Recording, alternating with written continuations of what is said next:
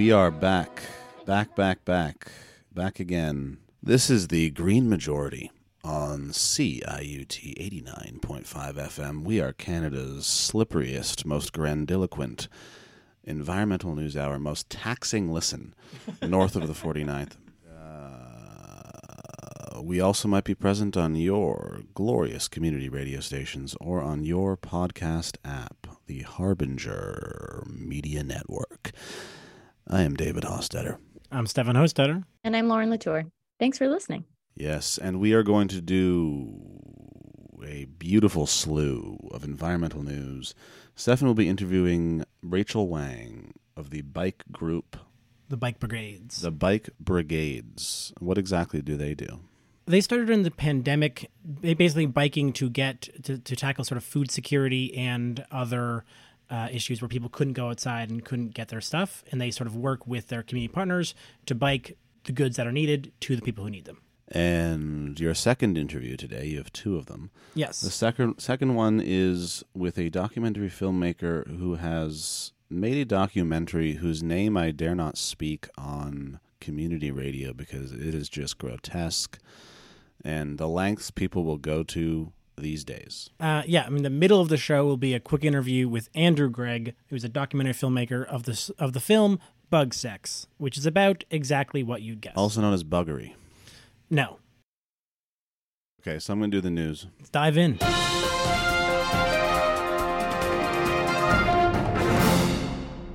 A new study published by the American Geophysical Union states, quote, "The latest projections indicate that sea level rise is certain to exceed 2 meters in coming centuries, and a rise by 4 meters is considered possible." Now, that's from 2021, that stat. I didn't even realize that was the case, because that's a lot of rise. Oh, yeah. That's like there goes a lot of cities. The study found, though, this is the new find, the study found that in the early stages of this coming sea level rise, certain coastal areas have almost twice as much land in danger than previously thought. So there are certain places that are more prone to flooding, and those places are now twice as large as was considered to be the case before. Yeah, and so very quickly before we get to the rest of the news, I want to harp on this one topic to point out a thing that annoyed me earlier today, which was a tweet from Matthew Iglesias, who's, for those who don't know, sort of a center-leftist or center-left centrist, as I wrote it down, that annoyed me, and it sort of then this story helps give me clarity as to what annoyed me about the tweet. And the statement was, quote, "I want to get to a place where to really care a lot about the climate issue means you know a lot of information, a lot of true information about how the energy system works and what the lowest cost, highest benefit decarbonization strategies are." Wow. Which, on the face of it, is a perfectly, fine thought. There's undoubtedly a ton of work to be done about educating people about how the energy grid works. And so doing so would drastically improve our ability to decarbonize the grid. That's true. But my problem with this way of thinking is that it sort of just takes decarbonizing the grid as the end-all, be-all of climate action, while it's just one tiny part. Getting to carbon zero electricity is a huge step forward, but it won't save Florida, much less the low-lying Pacific islands that are already buying land in Australia to move their entire country there, as water risks their livelihoods today. Nor will it answer the question of what we do as insurance companies stop protecting houses in flood zones or fire areas. Nor will it ensure that the millions of people displaced by climate are taken care of. Climate action is going to need basically every field and will require change on basically every level.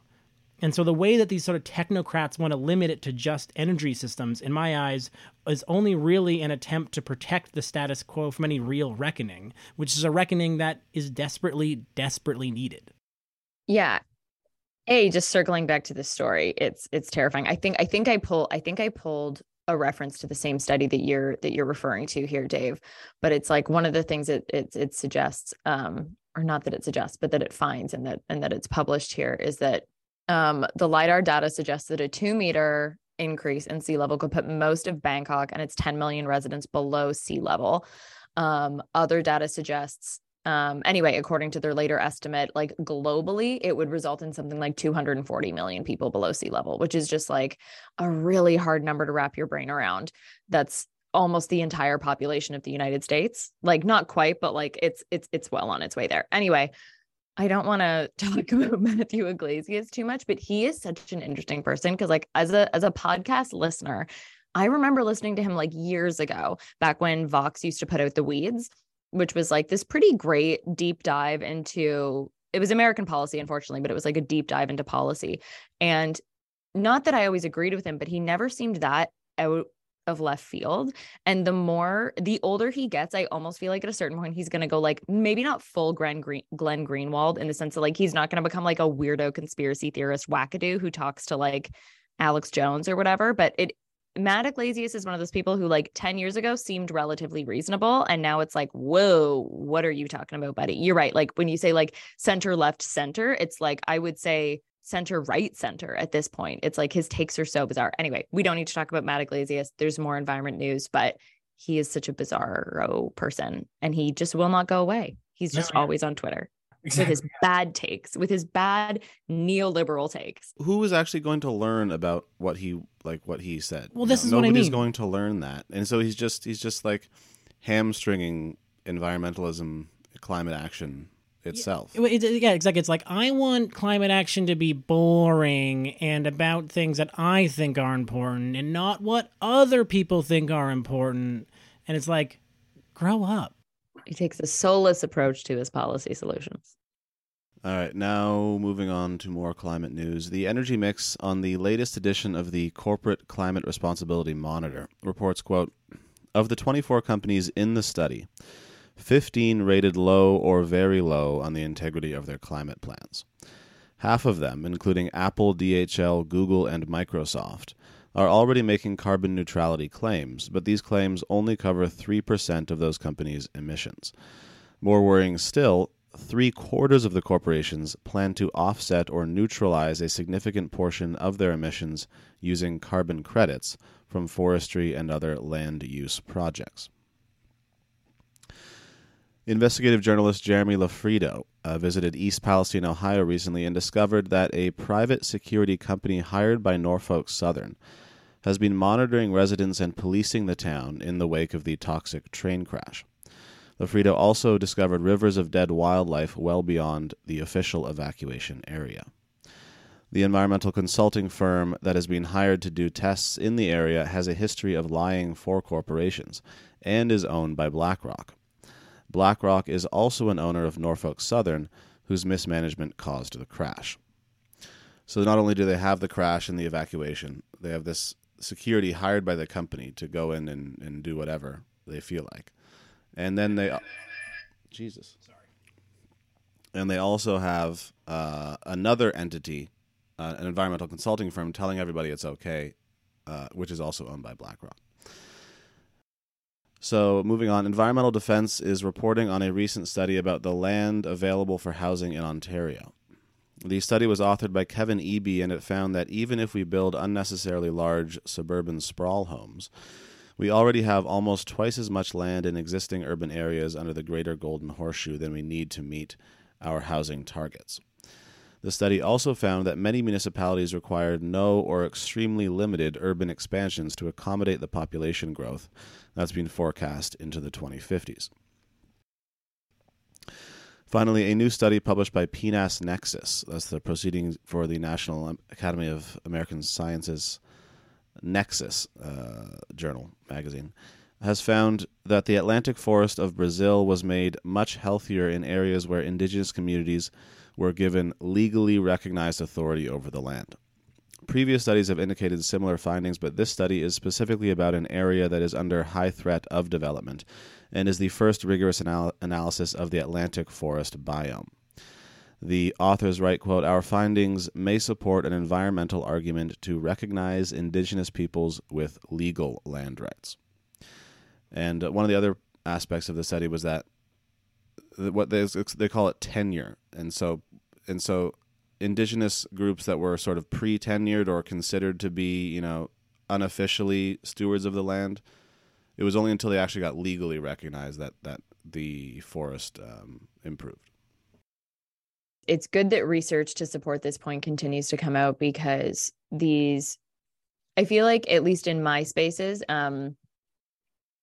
questions around like land back and conservation and biodiversity are sort of, it's not that they're not new at all, but they're increasing in popularity. And I think conversations, at least within so-called Canada, around this topic really sort of picked up last year after COP15 in December, which was the Convention on Biodiversity COP. So different from the one that happened in Egypt. But anyway, these conversations are picking up in Canada. So anytime research like this comes out that supports the notion that handing land back to Indigenous peoples, and like in a legally binding way, well, in a way that should theoretically be recognized by the Canadian court system, which, I mean, you could argue that we already do have those contracts that like legally support the notion that Indigenous people should have tenure over their land. Anyway, this is getting convoluted. What I'm trying to say is, this is great.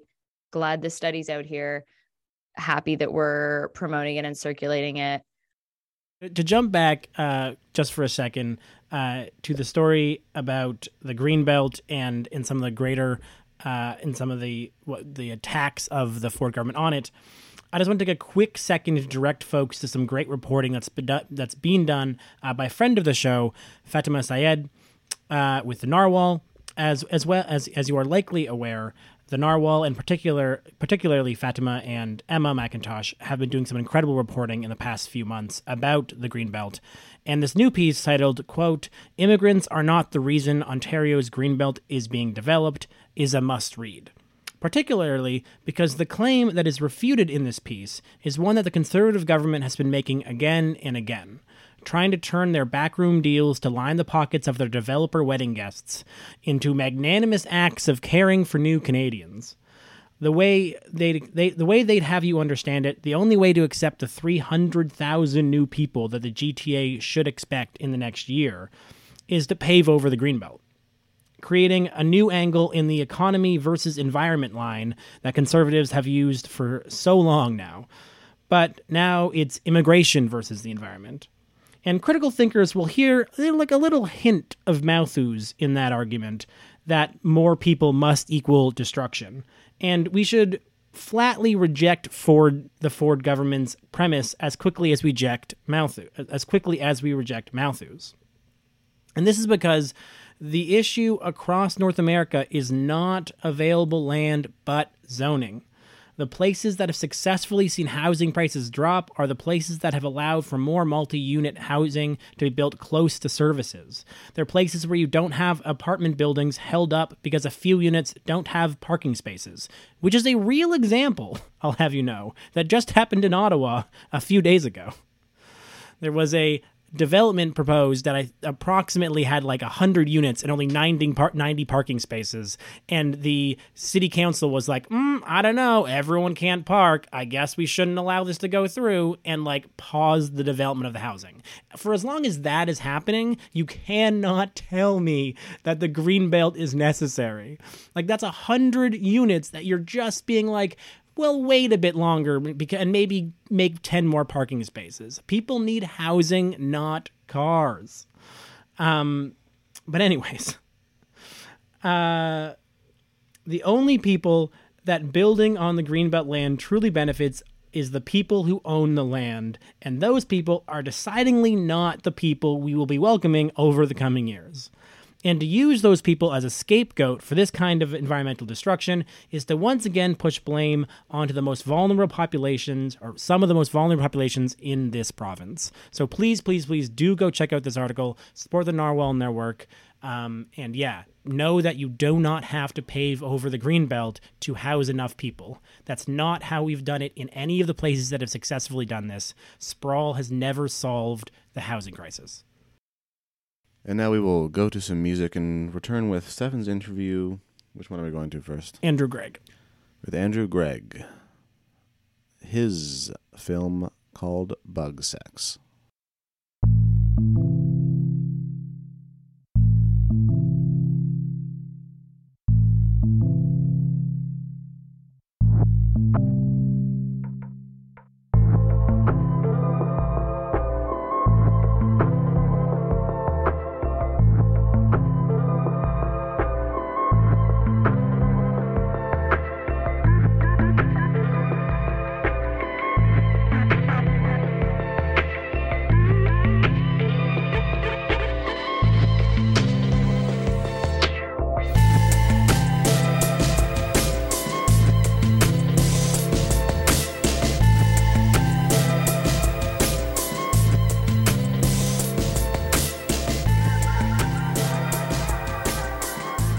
And welcome back to the Green Majority here on CIUT 89.5 FM, or perhaps on one of our greatly appreciated radio syndicates across the country, or maybe found us on the podcast feed anywhere podcasts can be found, including now with the Harbinger Media Network. However you found us, thank you so much for being here. My name is Stefan Hostetter, and I am here, as previewed earlier on the show, with Andrew Gregg of Red Trillium Films, who recently directed a wonderfully titled documentary titled Bugsex, which will premiere on March 10th on The Nature of Things. Thanks so much for being here. Oh, you're welcome. The title, not to dive right in, but just the title, you don't get a title like this too often. It's like Snakes on a Plane or Cocaine Bear. Yeah, you know exactly what it's about. Yeah. No ambiguity. We are here. It's talking about Bugsex. That's what we're doing. Let's do it. It's great. Yeah.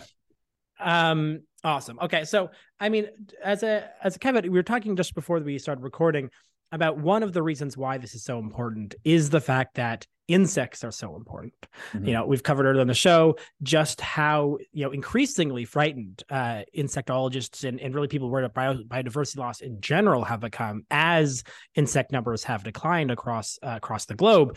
And so knowing more about how these bugs reproduce and is increasingly important because, if we want to keep these because it's not just about keeping just the number of insects alive. It's about biodiversity. It's about trying to make sure that all insects that currently are alive in the species, all species, because even just decreasing the number of species to say 6 would be much worse for the world than the millions of different types of species. So it's both a broad and deep field, this topic of Bugsex. And so by way of introduction, can you just tell me what interested you in this topic?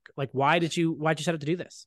Well, we had done another documentary for The Nature of Things in just before COVID, 2019, I think it was on. It was called First Animals, and it was about the dawn of life on Earth and the Burgess Shale fossils. But I worked with Dr. Marianne Andrade from the University of Toronto Scarborough, who's just amazing. I mean, she's a bug biologist. She did her original PhD thesis on the cannibalistic sex practices of black widow spiders. And when we were finishing First Animals, I said to Marianne, okay, what's next? And she said, how about Bugsex? And I said, okay. And we just started talking, and she's actually the story editor on this, and she was able to point us in the direction of all sorts of her colleagues who were just as enthusiastic and wonderful as she was. So we realized too that we didn't have the sort of Attenborough style budget to go and do a major extravaganza, but what we did have were great scientists.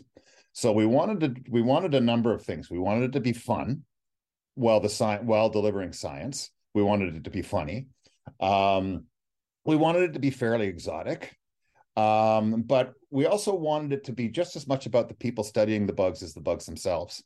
And those were kind of the marching orders we gave ourselves as we went out the door. That's super cool. Yeah. And you can totally see how the flexibility you gave yourself there to talk about not just the science, but the scientists sort of comes through as you go through it. So I love this question because whenever someone like yourself sort of does a deep dive in these kind of topics, I always come across stuff that you're like, wow, this exists? Who would have guessed? Because there's so much complexity that exists in all of these areas. So was there one or a couple things that surprised you, that you were when you came across them or someone told you that you were like, wait, what? Well, I think, one of the things that anybody that thinks what we've been doing is because of the title is a frivolous exercise. I like to come back with the story of Marlene Zook in Hawaii. And Marlene Zook is one of the world's leading bug biologists. She's at the University of Minnesota, author. She actually has a great book called Sex on Six Legs. So she's got a little bit of the sense of humor too. But in the 90s, she was on the island of Kauai in Hawaii. And it was the first time she was there. And she went out to collect oceanic field cricket samples. And she goes out to the lawn where they should be. And normally at night in a place like Hawaii, just like around here in the summer, you hear crickets almost to a deafening level. She didn't hear anything, but she could see them running around on the grass. So she captured some males and she dissected them, and their insides were filled with parasitic fly maggots. What had happened was that when the males were doing their mating call, and they used their wings to do a mating call to draw in a female, they were also drawing in these parasitic flies who were dropping their wriggling larvae onto the flies' backs, and then they burrowed in and turned them into zombie crickets. And that isn't really healthy for the cricket population. So over the course of 20 generations, which is less than 5 years, they had a complete evolutionary adaptation where their wing structure changed and they went silent. And that has now spread to almost all of the male oceanic field crickets on Kauai, 50% of them on Oahu. And we were on the big island of Hawaii, and we found the first ones there. So that's just a remarkable example of how wild it is, but also how dangerous and how quickly evolution can work if it has to. So that's what we really want to try to stress, is that there's so much to learn about life, mating, evolution, just by studying bugs. Yeah. I mean, that's something incredible that you don't think about until you sort of get into it, is because of their life cycles being so short, the changes can be so quick. It's and amazing. That's not something that obviously we don't see that in our daily lives almost, ever, because the large megafauna we deal with mostly take millennia to maybe evolve. Whereas, you get these smaller insects that have such shorter lifespans. You can see changes in remarkably short periods of time, as you described. Well, like Marlene says, if a male, or a peacock, not a peahen, but if a peacock all of a sudden lost his feathers, we'd notice. It's the same thing. It's an ornament there to try to attract the female, just like the mating call from the cricket. But with the cricket, his I don't know how many great grandparents it would be, but it was 20 generations. Like, that's how much he's changed. And when you look at the wing structure, you can see it's changed. It is a completely different mutation. So the problem for those crickets now is how they find a mate, and scientists don't know yet. This is, I think, part of the other thing, is that it's amazing how much we don't know. There's a little section in the film where we asked all the scientists the same question, what's the most common answer? And the most common answer is we don't know. It's just amazing how much is a mystery still out there. Yeah. And that's something that I always find so intriguing about this kind of like deep research on specific topics and stuff like that. I remember a couple of years ago, I listened to this, I think it was an hour-long podcast exclusively about fireflies. And it's still, like the amount we don't know about fireflies alone, it could fill novels and books forever. And so maybe that's your answer to the next question, but maybe there's another one. I'd be interested. Is there anything that sort of struck you from the work you've done that made you think, man, more people need to know about this? Like, this is actually something that people need to be aware of and grasp. I think, yeah. And funnily enough, the thing that strikes me the most is actually a bit of human behavior as opposed to bug behavior.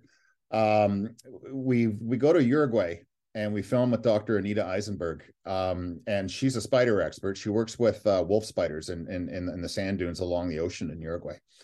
And about a decade ago, she was looking at female Alacasa spiders. So an Alacasa is a Uruguayan species of wolf spider, lack of a better term, Alacasa. What she found was that the females were doing the courting. And in not just in bug world, but in animal world, it's generally the male. It's not too often that the female does the courting. And what was happening is at night, the females were coming out onto the beach. They would find a male burrow. The males would burrow and wait at the bottom of these shafts. And they crawl in. And if the male likes them, and if she likes the male's burrow that he's built, then they'll have sex. He'll leave her the burrow. She'll have the spiderlings. But if he doesn't like her, he'll eat her. And that is a complete opposite behavior of, if a lot of people are probably familiar with, there are certain species of black widow where the female eats the male after mating. And the reason that we didn't know about this until 10 years ago wasn't because they just started doing it. It's because in the academy, most of the biologists were men. And they just assumed that the most interesting sexual behavior was among the males. it's take now that so many more women have joined the science world, and we've got a lot in this film. They're looking at things in a different way, and they're finding out all this stuff that was under our noses the whole time about how females behave. And it as Anita says, we were only getting half the picture. Now we're getting so much more. It's actually a deluge of stuff. And that's what really blew me away, that human behavior can actually affect how we study the science. Nobody deliberately said we're not going to go look at female bugs. They just didn't. And I found that in other places too. There's other female scientists have talked about that. So in a lot of ways, the world is wide open for study for them, because there's all of this stuff that's been ignored.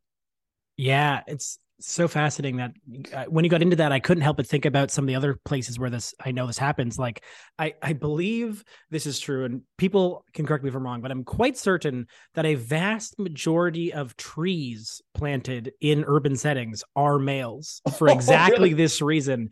And many of these male trees release different pollens and stuff that make people actually more allergic. And so we are actually making some of our air more allergenic, however you call it, whatever you'd call the word to make you allergies, because like of arborists being mostly men, and men being like, I'm going to plant only male trees. And that's it has wild. It's very like, it's exact same dynamic, right? It's just like, we're just going to do this thing. And it's at some point people were like, why? I know. What about this? Right. And so I found that really a wake-up call. Like, I found that alarming. And I've done a fair amount of science talks, and it made me think about the other ones, like, I know in archaeology, it was men for decades. And now there are so many more women in the field. In terms of the archaeologists, I know there are so many more women in the field. And it's just a different approach. A lot of the time, it's just a different approach to the science. Yeah. And just the sort of, yeah, I mean, and it becomes better science, right? And so, if I can get you to give me one third sort of piece from the film before we head to another music break, I'd be curious to know if there's a particular experience that sort of stands out to you from making this film. Obviously, you didn't have the Attenborough budget, so you might not have your running with the spiders story. But was there something that you did or you learned or experienced during this thing that really stood out to you? Well, we did get our hands on a macro lens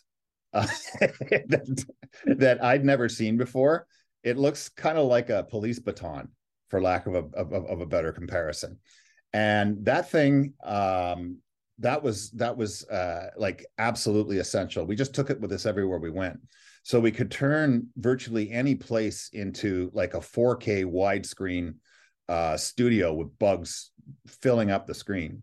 And at first I didn't know really how we were going to tackle the macro footage, especially when we were outside of a lab situation. But this thing was incredibly versatile. And also I was working with terrific technicians. But this thing was incredibly versatile. And you have to learn a new way of filmmaking, where you're getting your ultra wide shots of beaches and all that stuff, but you're also setting up these situations where you can try to record animals having sex very intimately. That being said, it doesn't mean they will. We spent 2 full days at University of Toronto Scarborough with the Siphodaris, which is a really loud tree cricket from Alberta, and they didn't breed. 10 hours of standing around. And as somebody says in the film, I've spent more time watching animals not have sex. Yeah, so there was a lot of trial and error, but really, I think we're pretty lucky we got what we got. Yeah, that's fair. I mean, like this kind of thing is so difficult because you're still dealing with wild animals / insects. And so they're not going to behave what themselves. they do. Yeah, exactly. They'll do whatever they want. The other thing I'll tack on too is that with the change in climate, it was a cooler summer out west. So we had planned our visits to the bush near Hinton, Alberta, and to Saanich on Vancouver Island, where there's a black widow spider colony. We planned it for the right time of year, is what the scientists always told us. But because it was a cooler spring, everything was behind. So we kept arriving in these places where, well, geez, if you're just here 2 weeks from now. So when we were shooting the black widow spiders at night on the beach near Saanich, our scientists had actually caught 3 male black widows. Normally they're all over the place, and the females are living under driftwood. And we caught these 3 males. So they're the only ones we saw for the 3-4 days we were there. And they became our sex stunt males. We just kept introducing them into the scene. And as soon as one looked like he was tired, we'd move him out and put another one in. So there's, they were from there. It wasn't a fake or anything like that. Right. It's just, there just weren't that many around. So we had to be careful with what we could find. Right. That makes a lot of sense. Live and learn. Yeah, exactly. So Okay. folks do want to learn more about this and see this documentary. How can they do it? Oh, it's on The Nature of Things on Friday, March 10th. I believe it's at 9:00, 9:30 Newfoundland. And then it's going to be on again that weekend on CBC Gem. I'm not sure the times for Gem, but I know Gem generally runs this stuff a lot. So if you miss it on Friday, you can catch it on Gem, and it'll be on demand on there too. Well, thank you so much for being here. This has Welcome. been Andrew Gregg of Red Trillium Films, who directed the, again, perfectly named film Bug Sex. It's about exactly what you think. Go check it out on March 10th at The Nature of Things. Thanks so much and have a wonderful day. Thank you.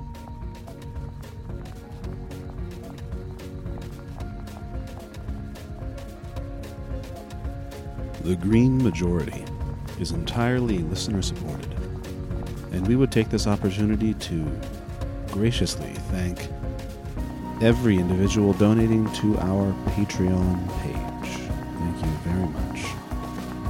And I'll take myself another opportunity and remind everyone that we are a proud member of the Harbinger Media Network, including other great shows like Left Turn Canada, Big Shiny Takes, and North Untapped.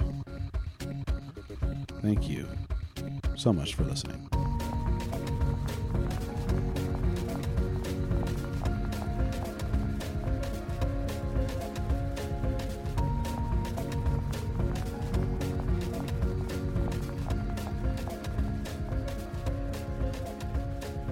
And welcome back to the Green Majority here on CIUT 89.5 FM, or perhaps on one of our greatly appreciated radio syndicates across the country, or maybe on the podcast found anywhere podcasts can be found, including the Harbinger Media Network. Great shows over there if you want to check them out. As previewed earlier on the show, I am here with Rachel Wang, a community organizer with the Bike Brigade. Thanks so much for being here. Thanks for having me. So by way of introduction, what is the Bike Brigade? Yeah, so the Bike Brigade is a relatively new group of folks. We emerged during the COVID-19 pandemic, or rather at the beginning in March 2020. And really, it was just a small group of folks that cycled and wanted to leverage the privileges that we had as people with able bodies, access to a bike, time to volunteer and deliver supplies to our neighbors that needed it. So right now we've grown to a community of volunteers that basically continue to do that. We deliver food and other essential supplies for mutual aid groups, other grassroots groups, food banks, and other nonprofits in the food security and other spaces as well in the city. Awesome. And so how did you begin to get sort of interested in this intersection of community service and food security and cycling? Oh my goodness. It's honestly, I have no idea. It's extremely random. I would say that it was just a really interesting collision of sort of having that sense of helplessness and apathy as many of us did during the pandemic, and also feeling, varying levels of privilege too, and how I felt in terms of safety and moving around during the pandemic, kind of paired with clear needs and gaps for people that needed home delivery for things like food and PPE, like masks or medicine, especially for our seniors and those in our communities that are immunocompromised. And then paired that with cycling. Cycling was turned to be like the safest way to get around. And so all those three coalesced together and really just provided a really cool opportunity for me and many others to do this work. That's sort of how I got into it. Cool. Yeah, I really like how this story is really not one of exactly pre-planning. It's more of just like recognizing a need, trying to figure out how to solve that need, and then building onto that, and especially like the way that you sort of come into cycling as you weren't like cycling advocates who decided that you wanted to do something cycling related, you were people who noted that there was a need for delivery, which, if folks remember early pandemic, that was huge, right? So many people suddenly couldn't safely get groceries. And so that need was massive. And I know that like there were across the city, there were things like food banks partnering with like delivery drivers and other stuff. And so this was like another version of that to get into this particular area. But yeah, I mean, it is interesting that it came naturally. Mm-hmm.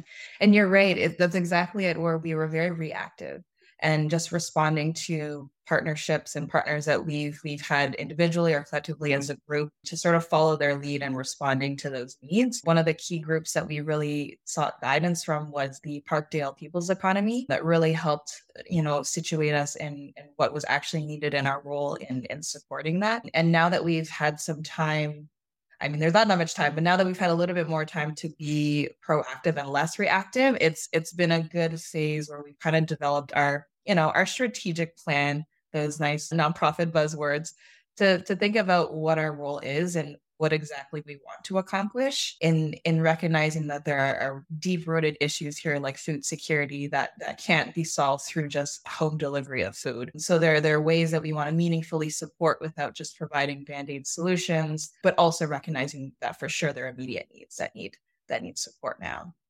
Yeah, that's such a hard challenge between the sort of immediate needs of people and trying to actually attack systems. And so I want to get to that in half a second. But before we do, I wonder if you can tell us a little more about the origins and how did Bike Brigade start, and then how has it grown over the years?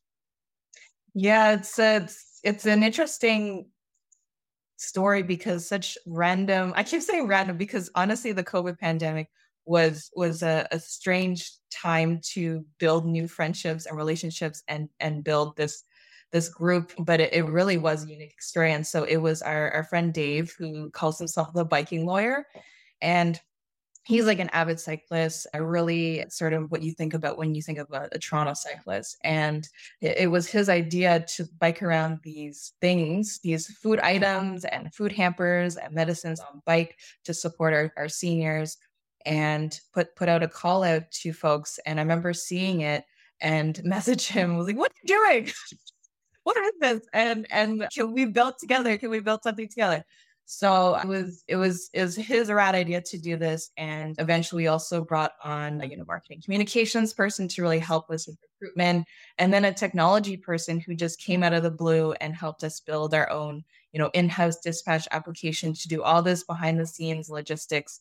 And so it really just swelled from, I would say, creating community. So the community that people wanted to be part of and contribute to. And when you create a space like that, it really attracts a lot of people who have so much to contribute.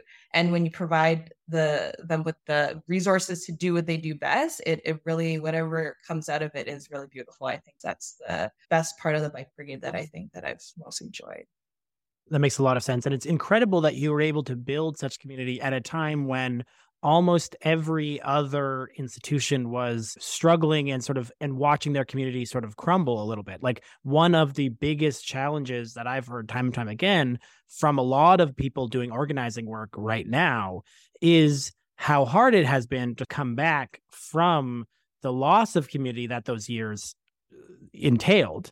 And so it's so interesting that you were able to create a space. And again, partially because you were designing it to be as safe as possible, because it was outdoors, because it was, I'm sure, like largely organized online. And then all of that work allowed you to continue to build community and create a space where, now you have tons and tons and tons of people working with you and engaging community in a way that allows them to sort of step in. But I'm sure is not super overwhelming, which I think is a real key for being able to keep enough people engaged.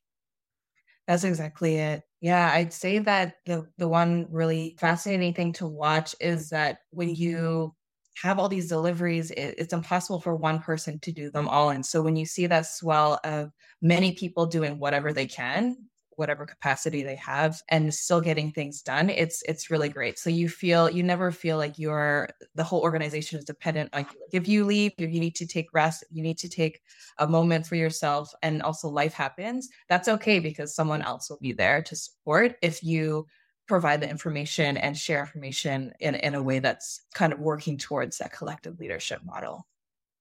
Right. That makes a lot of sense. And I feel like that really speaks to also your intentionality around the kind of community you're building. And one of the things that sort of I found during my sort of preliminary research for this conversation was the 5 community values that you sort of hold on to do this work. And for me, in my experience of especially loose organizing, that is when the values alignment is so important, because there isn't sort of the strict hierarchical structures or other structures to keep the organization in place. And so you really have to be connected to the values themselves. And so can you tell us what those values are and how they inform your work?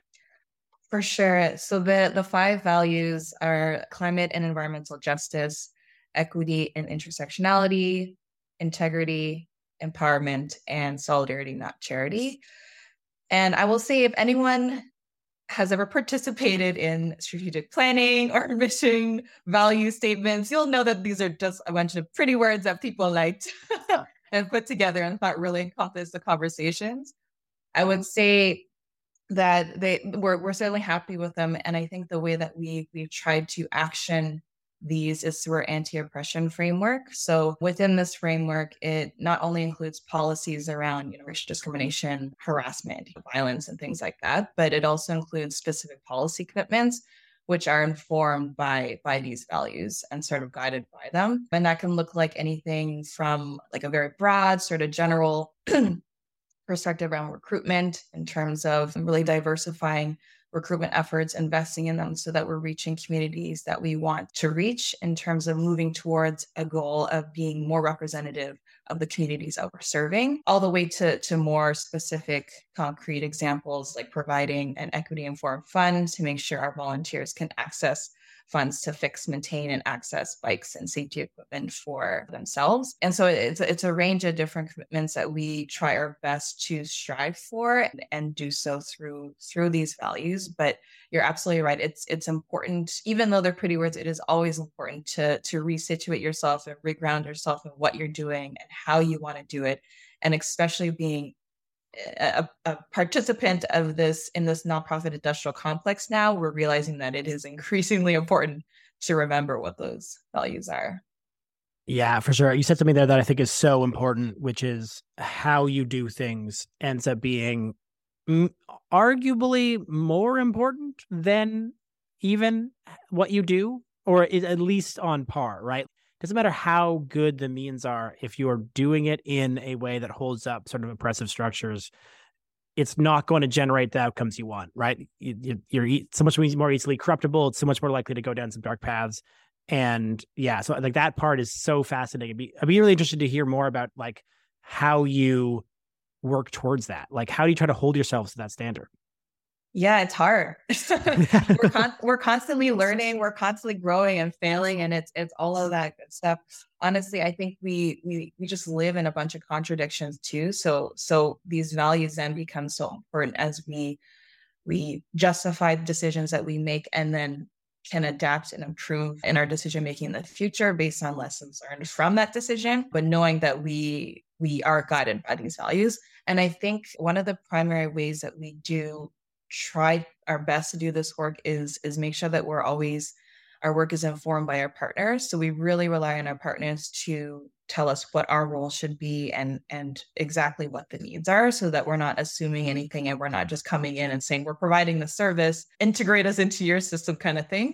So it's done by 2 sort of main ways. One, through our logistics team. So each person who's a volunteer is a campaign lead or partner lead. So they build that relationship with the partner and they connect on a weekly basis around deliveries and needs and sort of has that relationship with that contact. And so we're constantly coming together as a group to sort of build on lessons learned, share these with other campaign or partner leads to see if they're experiencing the same things or seeing the same needs. And then the second way too is through our tech team. So our technology team is really great in their vision is basically to ensure that technology tools, which are not necessarily the solutions, they're just tools, are accessible for mutual aid organizers, for grassroots organizers, that this is not something that we're trying to make proprietary. It's not something we're trying to sell later on. It's all open source on GitHub, and it's open for people to contribute to use and to access. So there are a couple of ways, that we try our best to make sure that we're constantly getting that iterative feedback to make sure we're not just going down this path where we're like, this is what's happening, this is what we think the needs are. Like, that's not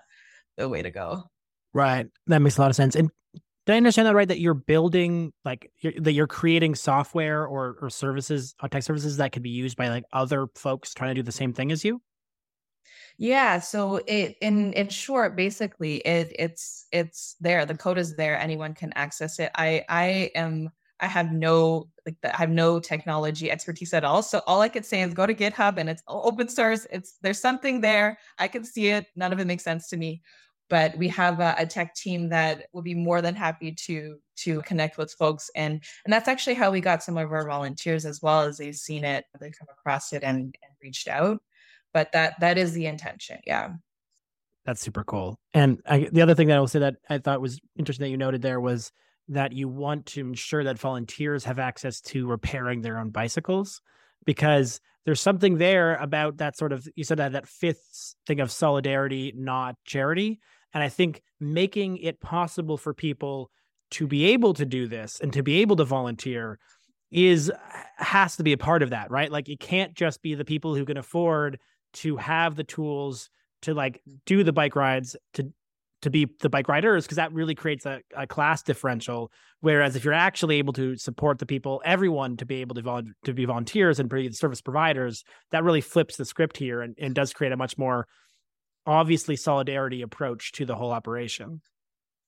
Yeah, that's exactly it. And we've struggled too with coming up with initiatives that are working towards that in a meaningful way. So I would say that the Bike Brigade is still pretty representative of what the Toronto cycling community looks like. It's a very like white, cis hetero space. And so creating more community events that are specific to folks that have been historically marginalized from this community is something that we're trying to work towards, especially through the Equity Informed Fund, which more people are using, which is helpful.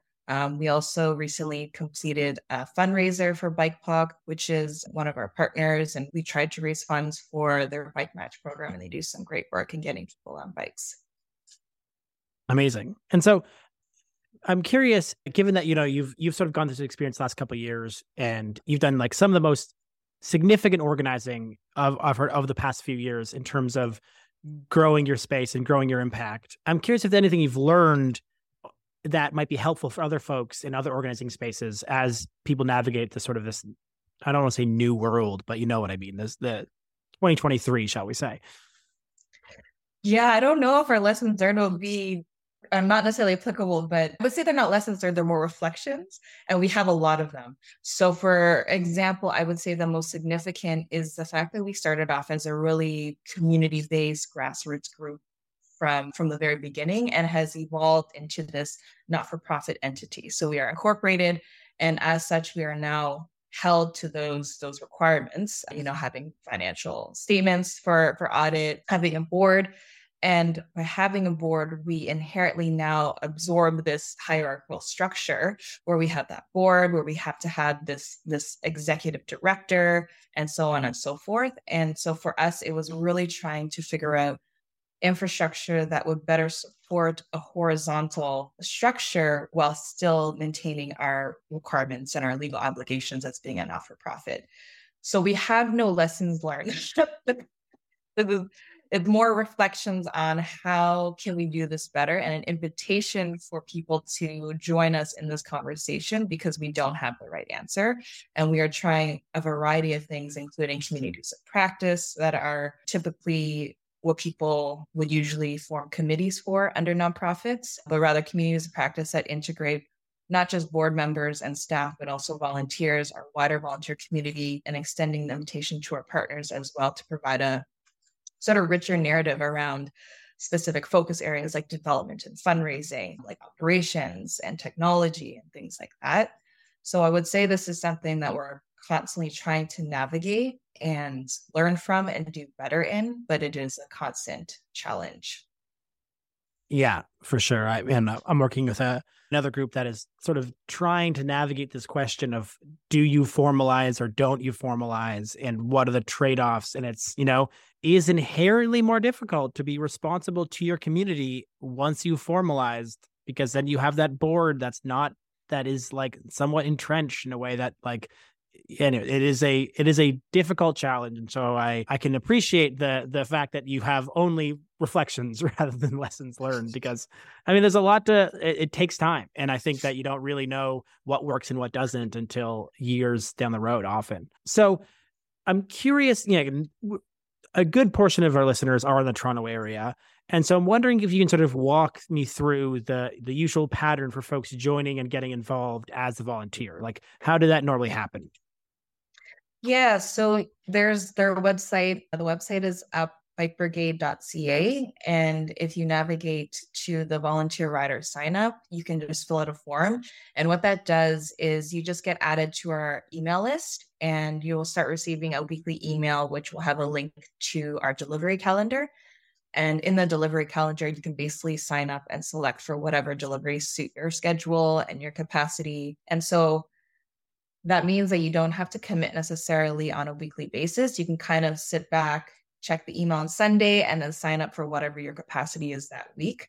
And that usually we find that as a low barrier sort of approach to volunteer opportunities, and has worked well for us.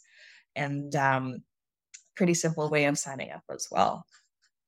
People can also email info@bikebrigade.ca if they want to volunteer for our internal team, if they want to volunteer for logistics or technology, or just have questions. They're welcome to email us there as well. Sweet. So I think you sort of answered this question already, but in case there's any additional thoughts, how can folks learn more and support your work? Mm-hmm.